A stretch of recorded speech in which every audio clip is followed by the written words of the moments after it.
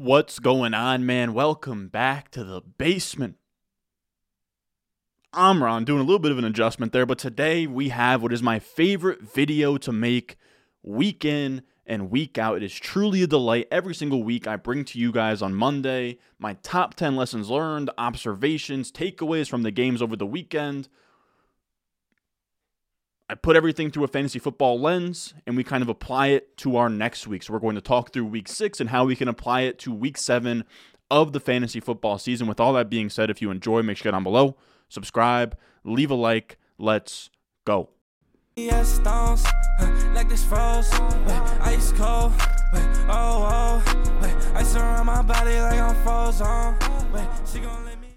Now, first up, we have the Atlanta Falcons. We always talk about the Atlanta Falcons. They are always a hot topic in the fantasy football space. And our first takeaway is Kyle Pitts and Drake London both score points, make a wish. Because this doesn't happen often. It's like an 11-11 on the clock. And it was glorious. We had Drake London and Kyle Pitts both turn in top 5 finishes here.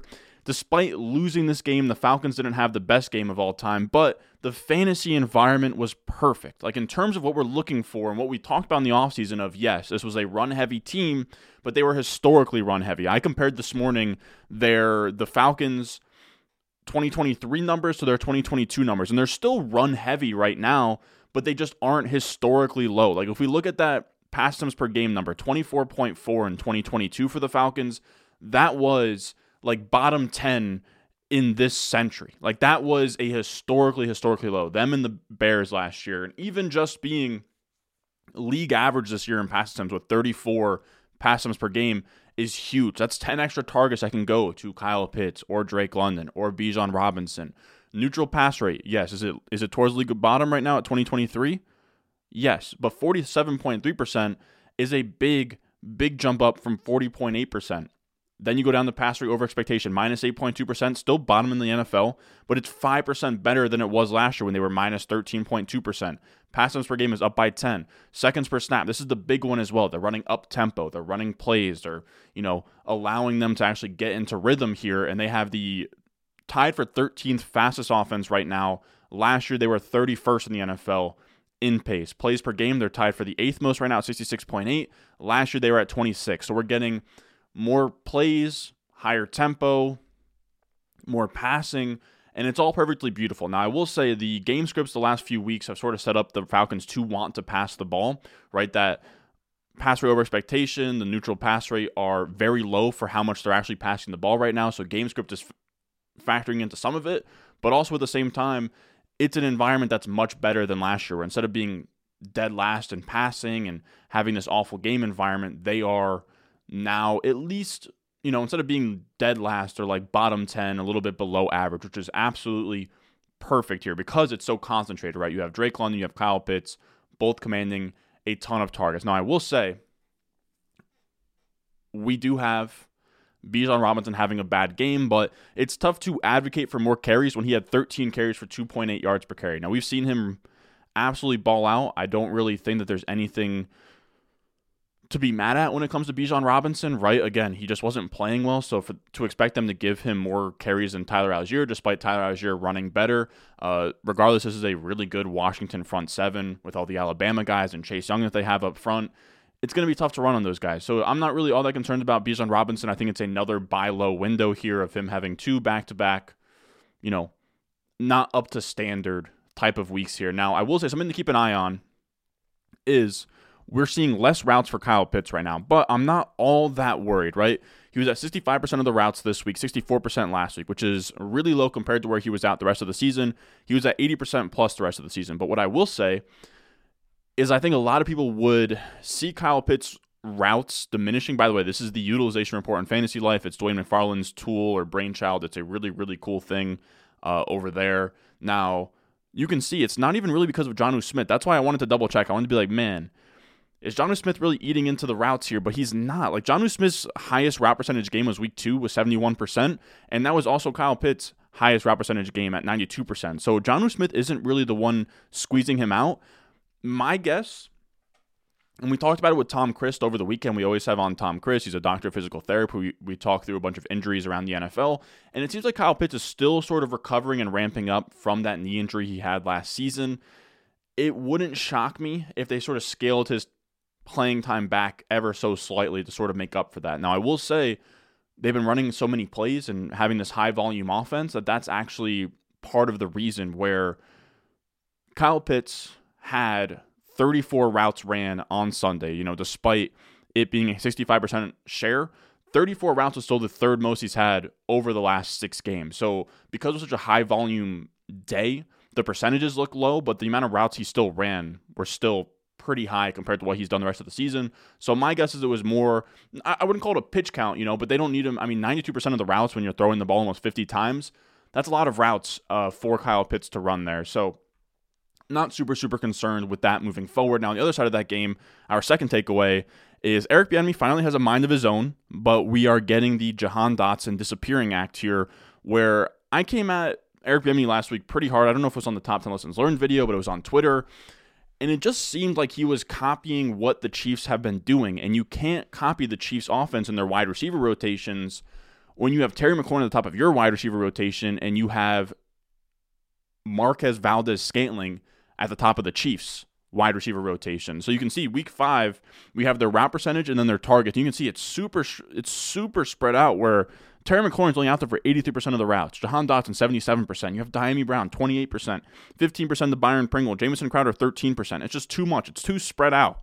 There's no reason for all of that when you have Terry McLaurin up top. And Jahan Dotson is supposed to be good, but it's been a really rough year for him. Now, it's a good thing in week 6 that they come out here, they win this game, which is huge, right? Because that sort of confirms what the coach did as a good thing. Maybe that'll stick moving forward. But we can see they go from a 6 wide receiver rotation to just a 5 wide receiver rotation here, and they get Terry McLaurin and Jahan Dotson both to 90% plus. That's actually, like, honest to God, round of applause for Eric Bieniemy. Like, that is amazing. That's what we wanted. It worked. They won that game. So W's for everybody. But a huge W for Terry McLaurin, of course. Terry McLaurin, 12 targets, 90% plus of the routes. I think it's very clear that they should be playing through Terry McLaurin. I think it's finally clicked for Bieniemy here. But my goodness, Jahan Dotson, it's really scary, y'all. Like, it is 100% time to panic. He was somebody that I was drafting. We all had high hopes for like a year or two breakout. The preseason target shares were insane. And now we're 6 weeks in, and we have just one top 24 finish to show for it. I will say, if this usage sticks and we get McLaurin and Dotson at 90% plus of the routes, that'll be a good thing moving forward. But I mean, man, Jahan Dotson's just been an absolute zero all season long. Like, he's borderline droppable at this point, and you really do hate to see it. Now, moving on from that, our third takeaway is Kareem Hunt makes the Cleveland makes the Cleveland backfield a split backfield. And it's just not, it's not pretty, man. We all sort of rushed to the waiver wire to go get Jerome Ford, and now it's not as sexy. Now, Kareem Hunt is going to be an ad this week. We'll probably talk about that in tomorrow's waiver wire video. But yeah, Kareem Hunt just decided to have, I mean, not like a vintage game, but he looked good. They both finished as top 24 running backs this week, but it's going to be tough for this offense to generate enough fantasy points for both of them to be great moving forward.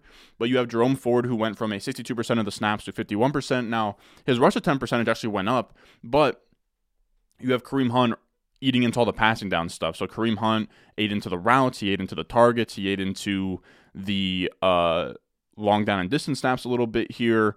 Neither of them had 2-minute drill snaps, but it's now almost a clean 50-50 split. You saw Jerome Ford at 51% and Kareem Hunt at 37%. I imagine moving forward, it'll be almost an even 50-50 split with Jerome Ford taking on more of the Chubb role, with Kareem Hunt taking on the Kareem Hunt role from, their days in Cleveland. It's not the end of the world, but it does definitely put a damper on Jerome Ford's value, where he was probably the RB2 moving forward. I would have them both now as RB3s moving forward. I would have them as like a tier above kind of what Gus Edwards and Justice Hill represent with the Ravens, but they're both much better players in a more, I was going to say more run-heavy offense, but I would say a less QB-dependent offense, where Deshaun Watson isn't taking as much of the carries and running back points. Now, other takeaways from this game that I thought stood out to me, first of all, the Cleveland Browns defense is not to be messed with. I mean, like, this is just an absurd unit. They've allowed 1,002 yards this season, the third fewest by a team through its first 5 games in a season since 1970. The other ones were the 1971 Baltimore Colts and 1970 Vikings. So since 1972, no one has had a better defense through 5 games. Their EPA per play is out of this world. They are a very scary defense. If you have anybody that's going up against them, they need to be downgraded that week. Running backs, quarterbacks, wide receivers, they are a scary, scary defense that they have out there. I'll also say on the 49ers side of the ball, you had Jordan Mason. Now, Elijah Mitchell was coming off of injury, and Christian McCaffrey got hurt. I'm sort of trying to find the words here with Jordan Mason. Jordan Mason might have carved out the RB2 role, is what I'm trying to say. He might now be the handcuffed Jordan Mason and not Elijah Mitchell, but it's important to remember that Elijah Mitchell was coming off of injury in this game. So maybe Elijah Mitchell has that goodwill moving forward. Maybe he'll always have that kind of respect to be ahead of Jordan Mason, but this could have been the Jordan Mason coming out party. Maybe not coming out party, but, officially RB2 ahead of Elijah Mitchell game. So that's just something to be aware of, especially with McCaffrey, who just left this game early. It wasn't an oblique injury, so it's not too serious. He probably misses a game or two, Christian McCaffrey. So Jordan Mason probably has the upper hand on being the true handcuff after this week. Now, also a random thought. Kareem Hunt was a Chief. I'm just trying to tie things in here. Pacheco, I think, is interesting to touch on as well. He played in the Thursday night game, but we're kind of just roping, adding him into this takeaway. Pacheco's role right now is crazy. I mean, 81.9% of the running back rush share per game, weeks 4 through 6, 9.4% target share is actually pretty solid.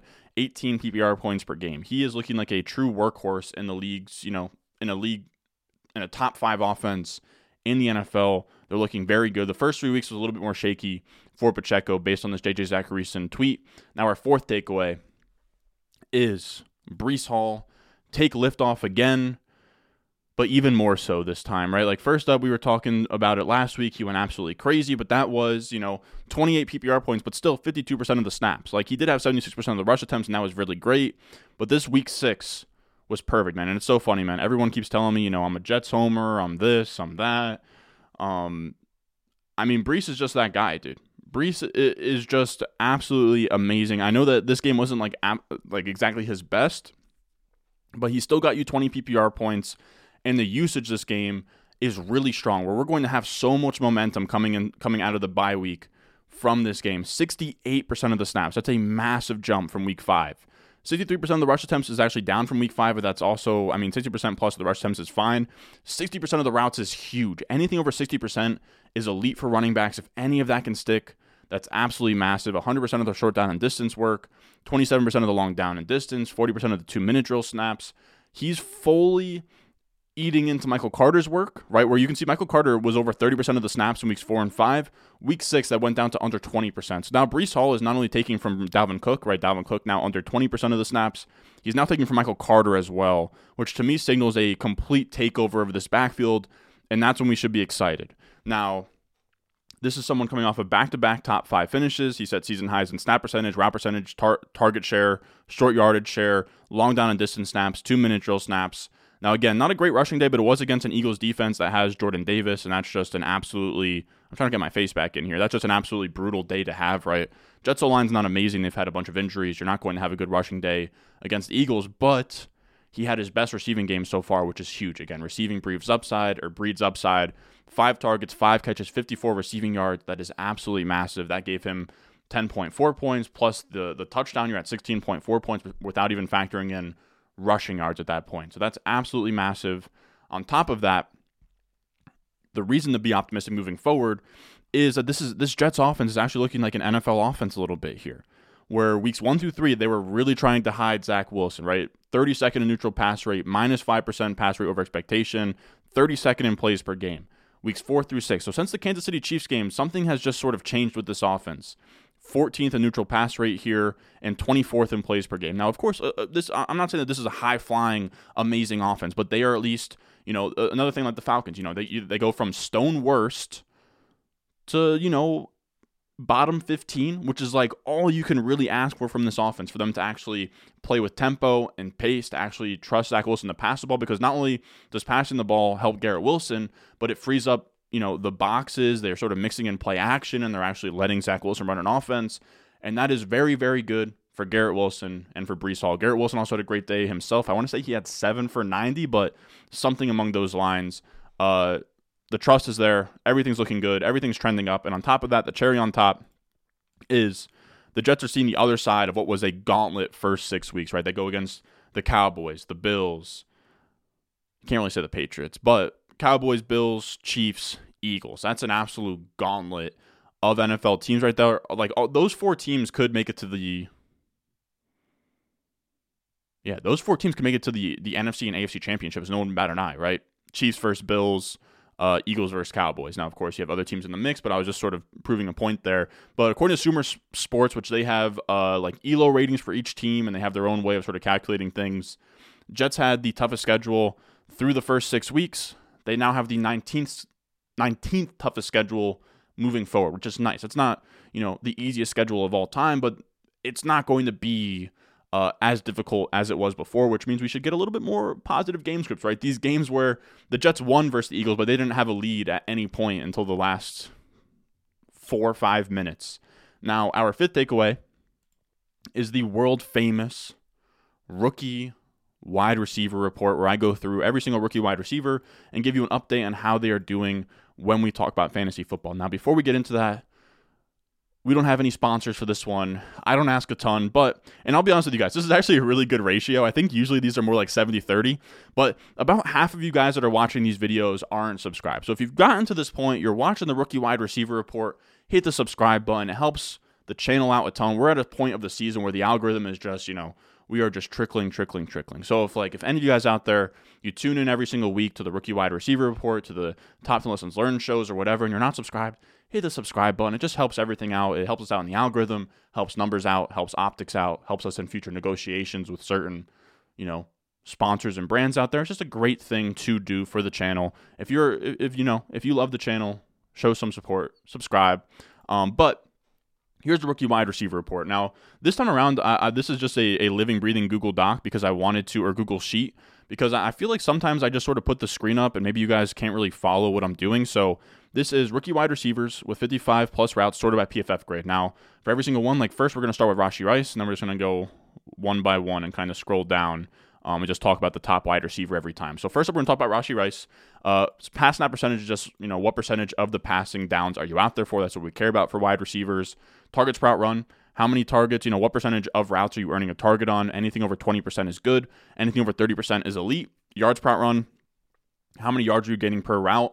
Anything over 2 is elite. And then PFF grade, just what are you looking like on tape? Anything over 80 is elite. Now, first up, we have Rashee Rice. He's hitting everything, right? 30% plus PFF grade, or no, not 30% plus PFF grade, but 30% plus target per route run, 2 plus yards per route run, 8 plus PFF grade. All is amazing. All we need is this number right here, man. This number right here. If we can just get this to 80% plus in an offense attached to Mahomes, target per run probably dips down to sub 25%. Yards per run probably hovers around 2, and PFF grade probably goes to mid 70s. But that would be an amazing rookie year for Rashee Rice. We just need the opportunity to come. It could be coming soon. I will say they have Justin Watson out, who's one of their rotational wide receivers. And we just saw with Washington how that can kind of affect things, where if you just go from a 6 wide receiver rotation to a 5, you can kind of really boost up some of those route percentage numbers. So we'll see if that can happen for Rashee Rice. But regardless, amazing stash. Somebody that I am really believing in moving forward. These are really good numbers, and 50% isn't a huge sample, but it's a big enough sample that you can't really just say that these numbers are on a really small sample. I think I have, he has 89 routes run. That's not great, but 89 routes run is still a good bit. It's a bunch more than Quentin Johnson, a bunch more than Marvin Mims. It's not that much lower than your Tank Dells and these guys. Now let's actually put that back where it's supposed to be. Now, next up we have Puka Nacua. This was his worst game in terms of fantasy. It was the first time he's ever had under 10 PPR points in his career so far. I got to be honest, I don't really care. He was still out there for 100% of the passing snaps. He had a 25% target share, which is just absolutely bonkers. It's tough to really ding him any capacity. I actually did a Dynasty rankings update this past weekend, and Puka Nacua is my wide receiver 10 in Dynasty, my wide receiver 1 in this rookie class. I begrudgingly did it, but it's tough to argue. 27% target per route run, elite. 2.51 yards per route run, elite. 80 plus PFF grade, elite. Producing and earning targets next to Cooper Kupp. There's really no more you can say about Puka Nacua. I really don't be spooked at all about this week. It happens, all right? You're not going to have every week be amazing for a rookie. Now, next up, we have Marvin Mims. The per route numbers are still juicy. 20.7% target per route run is fine. Yards per route run is great. PFF grade is sort of dwindling a bit, and it's really just because week 5, he played the Jets. He kind of got put in the doghouse in this game, and he sort of never recovered. It's just a little bit tough. Things are cooling off, but he's still somebody I'm stashing, somebody I believe in long term. The only sort of like bright side I can give you guys, because it sucks, like he had his highest usage here. Doghouse hasn't recovered. But I think we can see week 7, week 8, week 9 go up if we get a Jeudy or Sutton trade. And it seems like one of those guys getting traded is imminent here. But it's tough, man. Like Marvin Mims, I think, got outsnapped by Lil Jordan Humphrey this week. Sean Payton, somebody that I thought would be a sharp head coach, know how to run an offense with all of his time in New Orleans. My goodness, his use of personnel is absolutely puzzling. The amount of this is a side rant, but the amount of third down and distance and passing down snaps. He has three capable running backs, all that can be out there in third down and distance, depending on what you want to do, right? Jaleel McLaughlin can run routes. Samaje Perine and Javonte Williams can kind of do whatever you want. And he was opting for fullback Michael Burton on a lot of those. So I honestly think Sean Payton's just cooked at this point. I mean, what are you going to do? A lot of coaches kind of operate in this way anyways, where they're not doing optimal things. But I do think, we say this every week, but better days for Marvin Mims are ahead. A Jeudy or Sutton trade would be absolutely huge for them. Tank Dell, concussion, and then we have Zay Flowers here. Zay Flowers' passing snap percentage went down, but I'm not all that concerned about it. He had his first touchdown, his first top 12 finish this week, pending Monday Night Football. For me, he's the clear wide receiver 2 in this rookie class. He's behind Puka Nacua. Again, I'm not really worried about the snaps dipping slightly. He had a 16-yard ADOT last week. He had like a 7 or 8-yard ADOT, which I think is like a nice happy medium. Like that week 1, he was like under a 3-yard ADOT. The week 5, he was at like a 16-yard ADOT in London or whatever. Or no, this past week was in London. But in week 5, he was like a 16-yard ADOT guy. And then this week, 7 yards, 8 yards. And that's probably nice. We probably want him right around the first down mark. Because Zay Flowers isn't best used as a deep threat at all, right? Like Zay Flowers is not best used like Chris Olave. I'm trying to think of like a good... he's best used as someone like a... Steve Smith, like I don't know, one of these tinier guys. I don't think you really can say Tyreek Hill, but you get what I'm saying. Somebody that you scheme touches for, but you also let him go play wide receiver. Regardless, though, 20% plus target per run is amazing. 1.79 yards per run is fine. 72.6 PFF grade is solid. Like I don't want to take away because we have some of these really really nice numbers up here. These aren't elite, but they're all really really good. And because he's actually producing, like Zay Flowers to me. Is in kind of a tier between Puka Nacua and like the rest of the wide receivers at this point. Then we have Michael Wilson, who's interesting.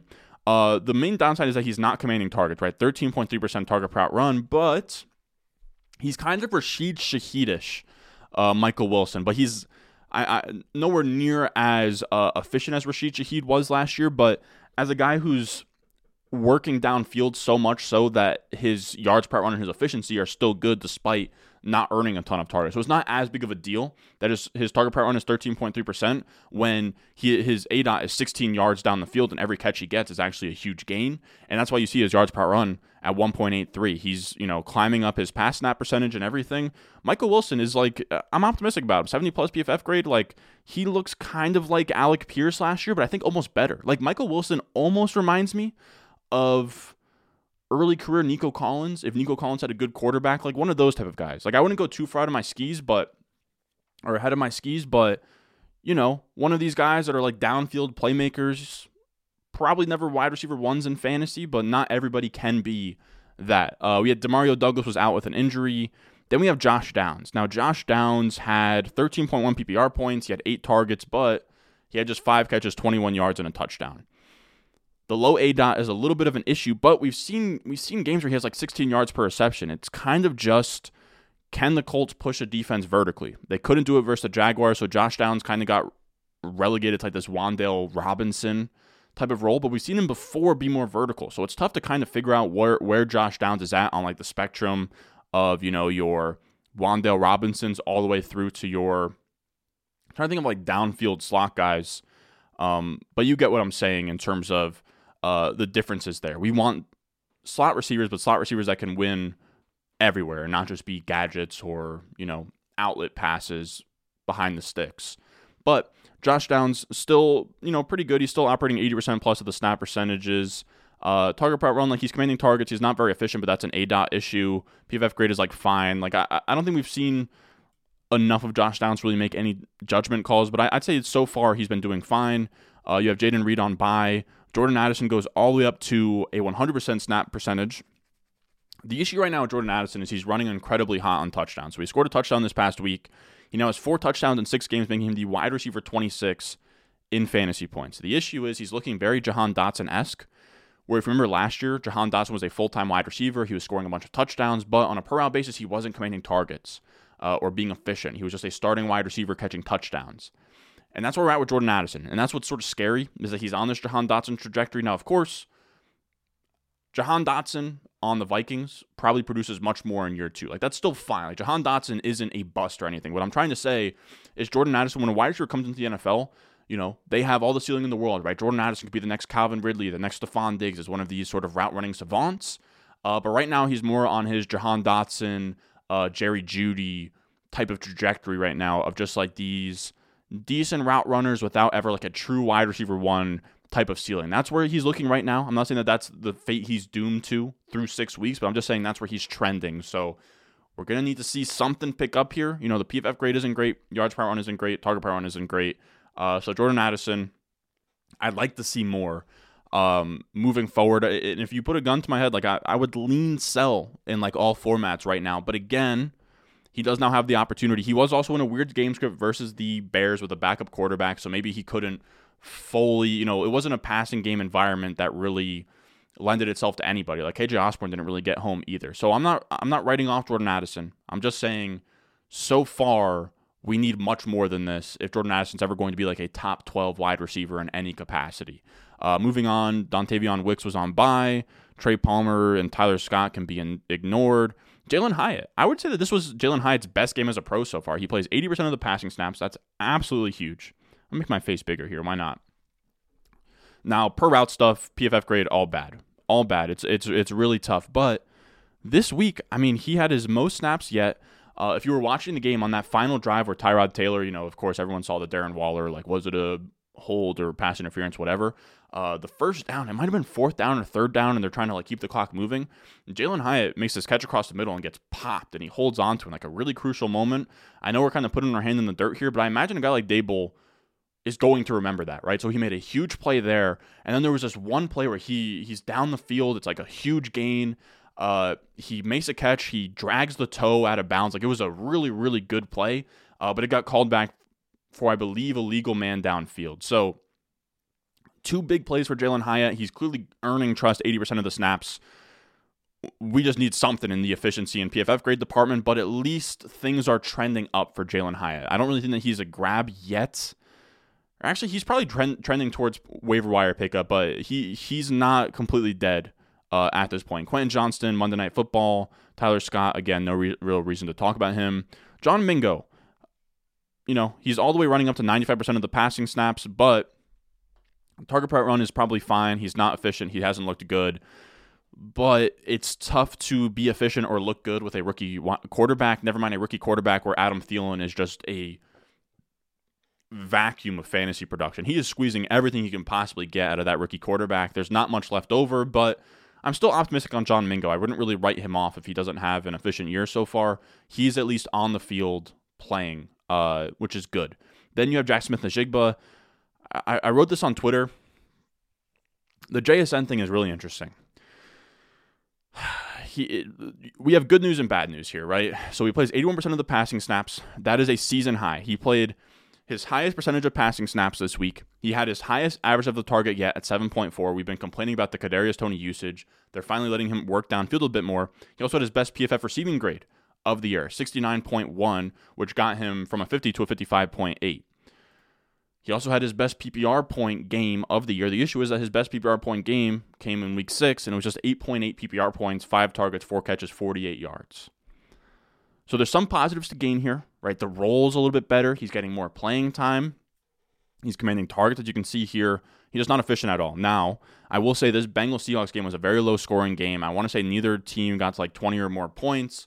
None of the Seahawks wide receivers really got home either. I think it was really just Lockett who had a good day, but I could be misremembering. I think better days are ahead, but like I'm spooked. I'm definitely spooked on Jackson Smith-Njigba. He is not. So far, I could look really dumb and he could have the Amon-Ra St. Brown breakout, and I still believe that. I'm still holding him on all of my teams. I actually I had a high stakes league where he was dropped, and I made like a 40% bid and won it. So we're still believing in what that second half of the season can be. But I'm going to be honest with you guys. If week 10 comes around and week 11, 12, 13, 14, 15, 16, and that second half breakout doesn't come and we come up empty-handed, like we're talking about a guy who gets relegated to like wide receiver 40s in Dynasty. Like it gets really tough, man. Again, I believe in the talent. I believe in what it can be down the line, but the trajectory we're on right now is very scary for a guy who is valued as like a top 15 Dynasty wide receiver and like a top, 7-round draft pick in redraft. And I was drafting him in both places. It's just, I don't know. I think part of it's talent. I think part of it is being used schematically incorrectly, but it's tough to say exactly what's going wrong. Now, speaking of Brian Daboll and his usage of Jalin Hyatt, he actually sort of, he let the kids play this week, where you can see Jalin Hyatt had his most routes and his most targets, 13% target share, 80% of the routes, and then Wan'Dale Robinson as well. The takeaway I have here is that Brian Daboll let the kids play at the grown-up table, and that's true, where you have Wan'Dale Robinson as well, 73% of the routes, 26% of the targets. So that's really good. Wan'Dale Robinson will be, is that like a low-end wide receiver 3 rest of the season? That should probably be picked up everywhere. And then on top of that, you had Saquon Barkley back in his first game, 28 opportunities. He's good to go. Tough defense against Buffalo, but I think better days will be ahead for him. The volume there was very telling that he's pretty much 100% at this point. And then we also have in that game, on the other side of it, the Bills side, Damian Harris goes down. Brutal looking injury. They bring out like I think DeMar Hamlin was on the back of the ambulance cars, whatever. But instead of James Cook kind of absorbing the Damian Harris role, we had Latavius Murray absorb it, which is really tough. That's really tough for the James Cook believers, where nothing really flinched, right? 52% of the rush attempts are about what he's had recently. His routes actually went down from week 5 to 47%. He had not a single target in this game. Short down and distance snaps, 40% went to Latavius Murray. Inside the 5, Latavius Murray took that one. Long down and distance, Latavius Murray is that guy, which is really concerning, where James Cook is supposed to be this third down back, receiving back, and Latavius Murray is favored in those spots. 2-minute drill, James Cook had 0%, but so did Latavius Murray. There was no 2-minute drill in this game. So it's just tough, man. I mean, in a game where Damian Harris goes out and you think, okay, it's wheels up for James Cook, it's just a clean 50-50 split. So moving forward, it's tough to trust James Cook. This is supposed to be a smash spot where everyone had him as like a top 15 play this week, and he gives you 7 PPR points. So it's tough, man. It's tough. We're talking, back-end fringy RB2 moving forward, that it's kind of tough to trust at this point. Now, our 7th takeaway here is the Dameon Pierce bell cow dream has never been more over. Like, it is just, my goodness. My goodness. 59% of the snaps, he had a season high 87% of the rush attempts last week in week 5, and then it all comes crashing down. 35% of the snaps, 43% of the rush attempts.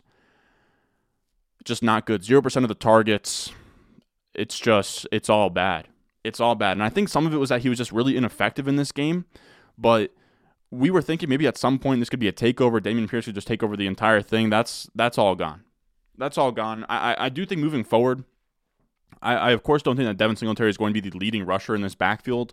But Dameon Pierce is just going to be the between the tackles grinder on an offense that is good but not great. So it's just tough. He's kind of like, Dameon Pierce is just kind of like Brian Robinson Jr., which I think is fine, but, just back-end RB2 without like, that top 5, top 12 league, league winning, league domination type of upside. Now, this is an exciting one as well.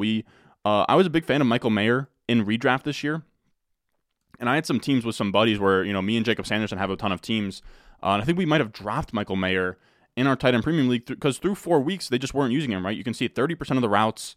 For a tight end, you want like 70% plus. That's where you get into like juicy territory. And Michael Mayer, these last 3 weeks, you can see it's kind of been a passing by of 2 ships here. As Michael Mayer sort of goes up in snaps, you have Austin Hooper sort of coming down in snaps here. That led to a week 6 takeover of 67% of the routes, 27% target per route run is amazing. And his ADOT's a lot juicier than Austin Hooper's, which I thought was very interesting. Where Hooper, 4-yard ADOT, 1.5, 2.5. We have Mayer working downfield with an 8.33 ADOT, with an 8.5 ADOT. And that's really fun. Now, did I write anything down? No, I didn't. But Michael Mayer, I think that he caught a good chunk of passes here as well. I think he might have had a usable week. Yeah, 12.5 PPR points here, 6 targets, 5 catches, 75 yards. He's not going to be Sam Laporta. And you're definitely going to have to watch for, of course, Jimmy Garoppolo and his injury, but it seems like Jimmy Garoppolo's injury wasn't all that terrible. He gets the Bears next week, which is a really soft matchup. So Michael Mayer is a priority add on waivers with the upside to be, Sam Laporta light. So look out for that. Jimmy G to Michael Mayer. Okay, it can kind of be like a dollar store version of Jared Goff to Sam Laporta. So if Jimmy Garoppolo is good to go, then this will be interesting. I know that there's a lot of targets to go around with Jacoby Myers and Devontae Adams, but McDaniels has shown that he's very good at kind of condensing these things to just the players that actually matter. So I think that he can kind of get Mayer in that mix. Now, our 9th takeaway here. Yeah, Michael Mayer breakout season was our 8th takeaway. Our 9th takeaway is the Jameson Williams progress report. Now, I don't know that we'll do this every single week, but he's definitely a hot topic, somebody that I drafted a ton of, and he had a huge bomb against the Bucs. Goff airs it out. Jameson Williams is like this 360 tracking the ball. You film experts can kind of let me know if I imagine he kind of screwed that up, right? I don't know that there's ever a time where you should be doing a 360, but he catches the ball. It's a huge touchdown. It's a big play. And then I checked his utilization, and God damn it, man. Top 24 finish, which is great, but he goes from a 50% route participation to a 19%. So we're trending down. Now, I think that can come up, right? I imagine he sort of has now played himself more routes and everything like that, but you can't start him if he's not at 70% plus of the routes, 80% plus. If he can get to 80% plus, I truly, in my heart of hearts, think that he can have, I think that he can be a poor man's Will Fuller, which is really exciting for fantasy football. But man, I don't know that he ever even clears 50%. They're so conservative with him. They like him in just certain situations. I don't know. I wish I had more concrete takes for this, but it's going to be an uphill climb. If he can ever cement himself as a true number 2 wide receiver on this team and get to 65, 75, 80% of the routes, we can see these start to climb. And I think they will. Maybe they get a bye week and they come out of the bye week. But Jameson Williams is kind of like a rookie right now. I would treat Jameson Williams very similar to your Rashee Rices and your Marvin Mims and these rookie wide receivers you're stashing for now. Jameson Williams is a stash. You can't put him in your lineup, but we're just going to keep tabs on these routes every week, and if they can kind of climb here, then it's time to get excited. And then our last takeaway, our 10th takeaway, is backfield updates. This is kind of a boring one, but backfield updates on Indiana, the Indianapolis Colts, and the Arizona Cardinals. First up, we have Indianapolis. Of course, everyone cares about this because of Jonathan Taylor, and Jonathan Taylor goes from, I believe, what was he at? 16% of the snaps last week. He goes up to 43%, so that's great. It's almost a clean 50-50 split. Moss 49%, JT 43%. JT edges him out in rush attempts. Zach Moss ran more routes. They both had above a 10% target share.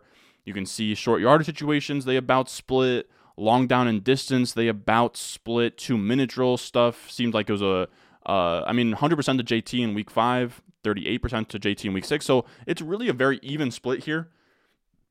I didn't catch much of the Colts game because they were just getting killed by the Jaguars, but I think it almost seems to me like maybe they were switching drives or, it didn't seem like a situational usage is what I'm trying to say. But regardless, they both finished top 24 in fantasy this week. Moss got a touchdown.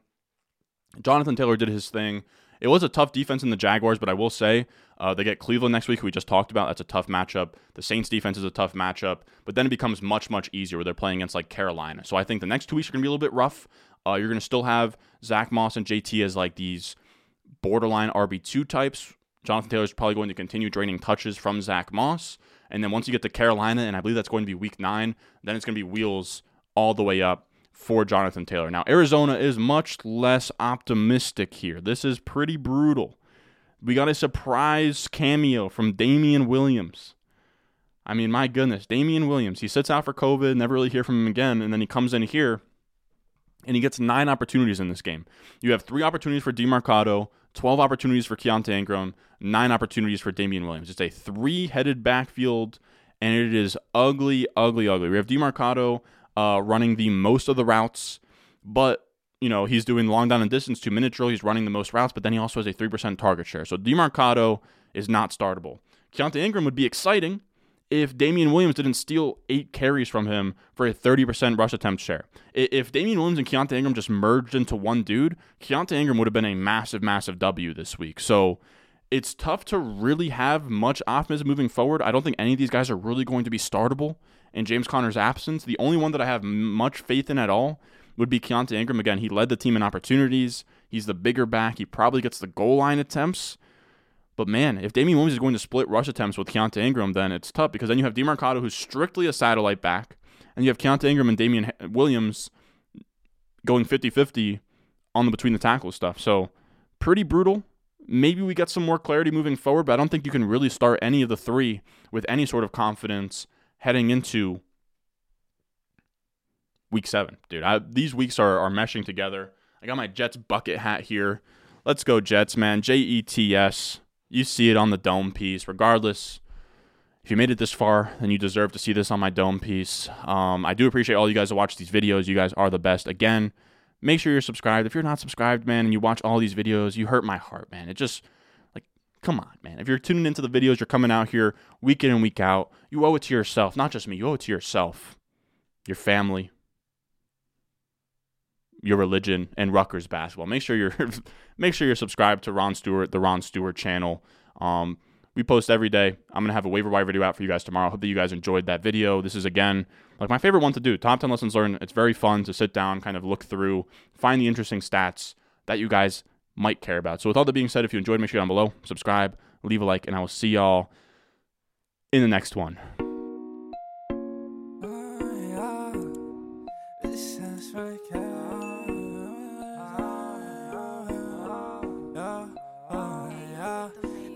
Stones, like this froze, ice cold, ice around my body like I'm